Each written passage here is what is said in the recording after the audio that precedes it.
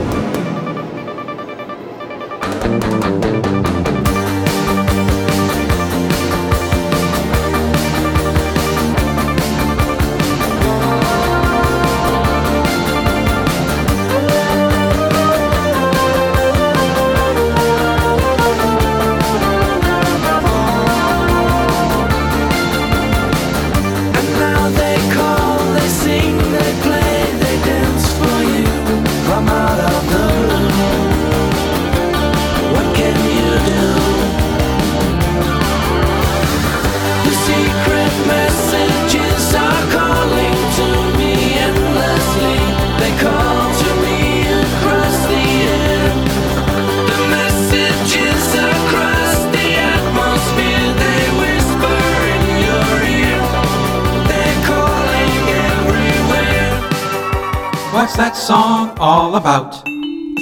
Secret Messages is the first track on the album of the same name. There was another band name change, a tiny one. The group now went by ELO, no periods between the letters. In the liner notes from the 2000 box set Flashback, Jeff Lynne wrote, There'd been a lot in the news around this time about something called backward masking. It meant that you deliberately said something backwards, but when you played it forwards, it said something completely different, like, hello. This song was inspired by that nonsense. I like the production of it. There's a lot of layers and things whizzing past and stuff. Most of those extra little bits on songs were because I wanted to attract your attention. That's partly the way I approach things as a producer/songwriter. Mac used to say that I'd make it up as I went along. Bevan's drumming, a constant on every ELO song with drums except Battle of Marston Moor, was replaced by a drum machine. Bev said to Hit Parader magazine, Sometimes I'm tempted to say, to hell with all this. This band can be extremely frustrating. Sometimes the control that Jeff Lynne exerts over everything and everyone can really stifle your creative juices. I really hate it when I'm relegated to being a session drummer with the band. Hell, I've been in this group for more than 10 years, and sometimes I want to say, hey, let me do what I want! In the liner notes for the 2001 Secret Messages remaster, Jeff wrote, We did the video for this one at the ultimate secret message venue, Jodrell Bank, the giant radio telescope in Cheshire. It was sampled by Steve Angelo in 2003 for the song Summer Madness. Goldilocks calling Mama Bear, come in. Hi, I'm Eric Winsenson. And I'm Eric Paul Johnson. Well, we're still really doing the sound of time on this particular track, at least. It's got all the keyboards and all the nice 80s thing, the new wave thing still going on, and I pretty much like it. I mean, it's a nice song that I would enjoy coming on and listening to, but there just seems to be something that's just not there. Time had the same sound, the whole album of Time had the same sound, but it still seemed to have some passion behind it. This seems that all of a sudden something spiritual is missing. And I don't know if it's the fact that, from what I've understood, it might be Jeff taking over on the drums, so we get a little bit of that bland metronome sound that we get with later albums. But I know the lyrics are kind of trying to get it back at religious people for thinking he was putting satanic messages on previous songs. But it just seems like it's a good song, it's a serviceable song, but it's hard to put my finger on it, but just something is lacking there that wasn't lacking on previous ELO recordings. Right. Well, there are a couple of things that are lacking.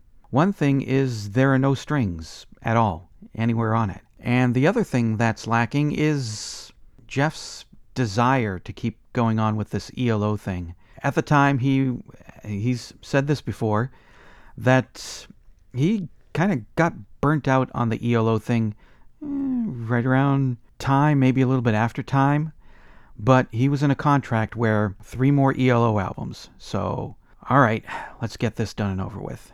And so that's kind of how he went into Secret Messages. And he's apparently not the only one who's kind of had enough of this. Looking up in the song facts, I found a quote from Bev Bevan where he said about ELO, there are times when I just want to say to hell with this. I'm sick of being a Jeff Lynne prop. Let me be creative. Which I didn't know before. I knew Jeff Lynne was kind of like, All right, time to make another ELO album, I guess. But you never really heard much about from the other band members. I know that Kelly Groucutt was kind of on the ins and outs of the band at the time, so it's hard to say which songs Kelly played bass on and which ones Jeff played bass on. As for the song, I like it. I always liked it. Yeah, I got the album just because Rock and Roll was King.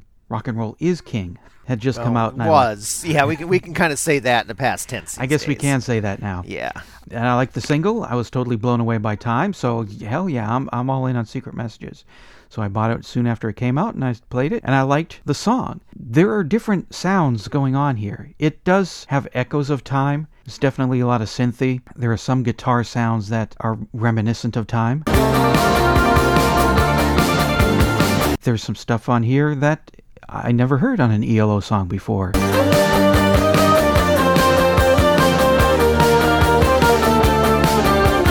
It is loaded with secret messages. Wizards. It's piled high with wizards. Jeff Lynne called the little things that he stuck in songs to make them interesting wizards, and this one is loaded with wizards.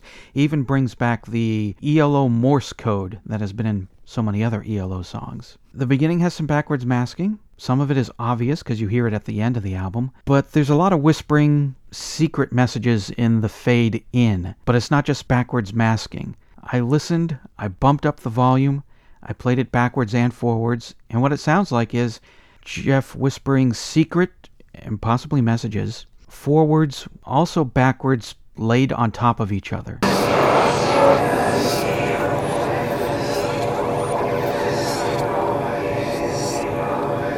I like the song. I've always liked the song. I think it's a neat song, and since it's got all kinds of sound widgets going on all over the place through it, that's the kind of thing that I like since I'm a audio-centric kind of person. The more kind of neat little trinkets you have buried in a song, the more my ears are interested. It is a good song. I like a lot of what he's done with the production on it. When you get somebody who's really, really talented, if they get too comfortable, they can just basically show up, do their thing. It'll still sound good. It'll still make for something listenable and something where you still listen to it and find a few things and going, hey, that's neat. But you still know in the back of your mind how much better they can be doing. And that's really kind of how I feel about this song, and I think that's probably how I feel about a lot of stuff that he's done ever since the 80s, at least on his own. I mean, producing other artists, he's been wonderful, but when it comes to his own music, it's okay, well, yeah, that's good. But it just does sound like he's still got a little bit to say and a little bit to do here.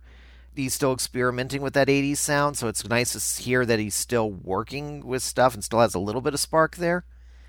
But you do feel that whole okay, another album. Yeah. It does bleed through on there. I mean, it does need Bevan's drumming. It really, I mean, that, to tell you the truth, if Bevan was on here doing his usual drum thing, I mean, the bass probably would have still been buried underneath all the synthesizers no matter who was playing. But if Bev was on here just doing his usual thing, that might just be the one thing that just puts it just that little tiny bit that needs there to say, hey, okay, we've got another great ELO song here. You know, I can see that. I can see with Bev's drumming energy that he has, I can see that bumping things up. And I also wonder, would strings have helped it? Would strings have even fit in it? I mean, I suppose... I don't know if strings would have really done anything for this. I don't think they're needed. I think that's where it would start going, really? Yeah, I can see that. Come on here.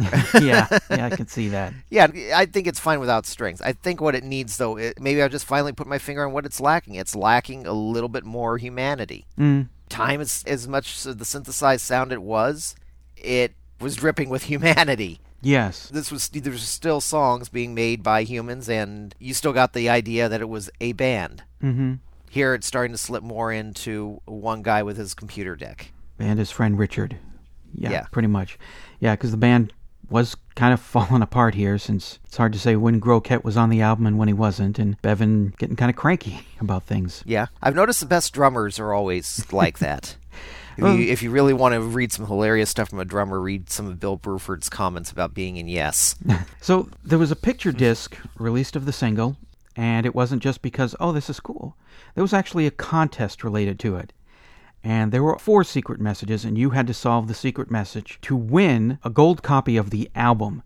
And then there were 2 second-place prizes, which was silver copy, and then 25 runners-up who would get a free copy of just the standard issue album.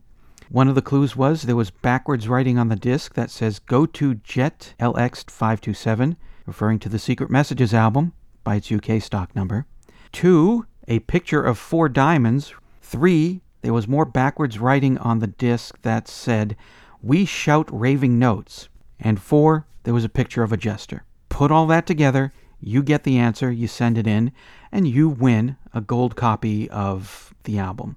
This is before the internet, and somebody actually won it. I don't know how they came across it, but if you rearrange the letters and "We shout raving notes" and the word jester, you get the line, "There's just no answer to give," which is from 4 Little Diamonds.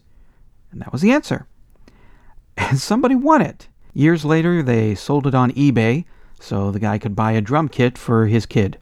I never would have been able to solve it, so whoever that guy was, he was a super genius. Yeah, I don't know where I would have gotten that from either. He would, yeah, I would have had to just been listening to the song and somebody went, Got something to say about secret messages? Then call the telephone line voicemail. 623-850-3375. Call now. Was it a hit or was it? Secret Messages was released as a single in England in August 1983, with the non-album B-side, Buildings Have Eyes. It was released with a picture sleeve on the standard yellow Jet label, a silver label, and as a contest picture disc. It wasn't released in the United States as a single. However, the video did get airplay in America, and a 12-inch promotional single was released. It spent 3 weeks on the British Top 100 in September, peaking at number 48 on September 10th. It did better in Ireland, where it got to number 14. It's time for a great line from ELO from this week's song. What's my line? Corporal, got it? The secret messages are calling me endlessly. They're calling me across the air. Ha! Got it. Yeah. Welcome to the show. What the?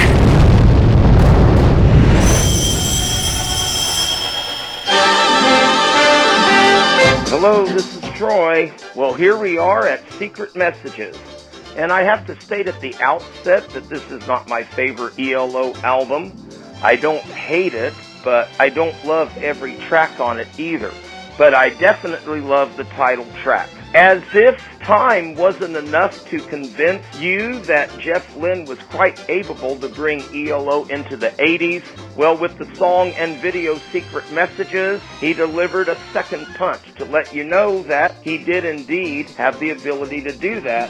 I just don't see it reflected all throughout the album. I'm sorry that Secret Messages, the song, wasn't a bigger hit. I didn't hear it much on the radio, but I did see the video. I couldn't get MTV back then, but Friday night videos played it 2 or 3 times in the fall of 1983. And one thing I've noticed about the video, I think it is Jeff Lynne's attempt to poke a little fun at the religious people who were once again trying to find backward satanic messages in his music. Obviously, he didn't put the characters in Sunday go-to-meeting clothes, but I think the fact that these characters are searching for this orb, even though it conveys the impression they don't know why they're searching for it or what they're going to do with it when they find it, kind of indicates, I think, that Jeff is kind of goosing these religious people a little bit, like, what are you looking for? I mean, there's nothing here, although apparently there were some backward messages on the album. I've never heard them. And one thing that makes me laugh is there were people upset over the fact that he may have put backwards messages on this album. I don't recall any of those people being upset that in the portrait on the album's cover, there's a naked woman who appears to be fondling herself. Oh well, talk to you next week. This has been A Thought from Troy.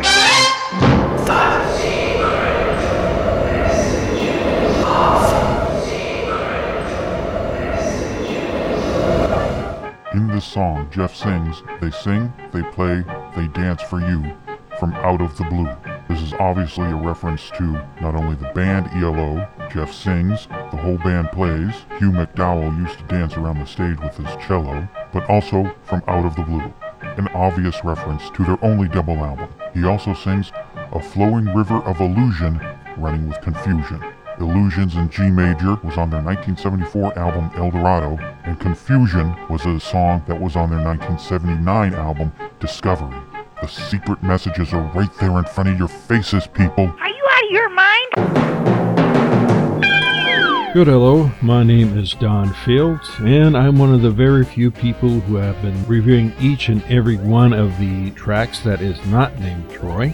And I'm also the smartass behind the website Xanadu Preservation Society, which you can now find on donosdump.org. And I've been asked by the good folks behind this here music blog to write and read my review of Secret Messages. After the level of insanity time rot, where can Jeff go now? It looked like he exhausted his conceptual album idea by now, fitting in the face of the 80s, where such creative tomfoolery was no longer welcomed. Sure, Styx had their Kilroy Was Here phase, but the band broke up soon after the tour and wasn't the same since. Jeff still had his ideas and his layered soundscapes bouncing inside his head, but what to fill in the blanks for song ideas at this point? This title track points out one direction. Twilight zone of his creative mind, stockpiled by his semi-stream of conscious lyrics, an obscure one at that. It also helped that the background satanic message fad that was sweeping the louder and more paranoid American Christian sector fueled Jeff's inspiration by littering the album with goofball, backward, honest crap of his own. Well, that's for another loaded semi-genre for later. The title track opens the album perfectly with a long fade-in, reverse reading, and the Morse code of ELO chiming in. A hidden influence stalking and haunting the main character. Is this character afraid of these messages? Are the voices in his head loosely telling him that he forgot his meds today? This track, was the rest of the album, and its misty, mysterious otherworldness, had a deeper level for me that I didn't even know about at the time. Looking back, this title, more or less, represented my wilderness years between high school and work and community college, i.e. finding out what the hell to do now, trying to get my life going again, and generally gathering my non-thoughts, especially with Stranger. But that's for another personal viewing rant.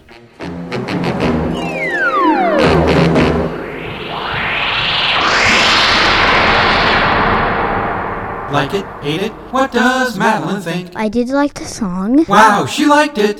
Face the Music, an Electric Light Orchestra song-by-song podcast, is a production of Radio Trolla Entertainment, Assorted Deli Meats Amalgamated. You can contact us by voicemail at 623-850-3375 or email us at eloftmpodcast@gmail.com. Keep up to date on the show by joining our Facebook group and spread the word by sharing the link or giving us a quick rating on iTunes. You can financially support the podcast at patreon.com/ELOpod.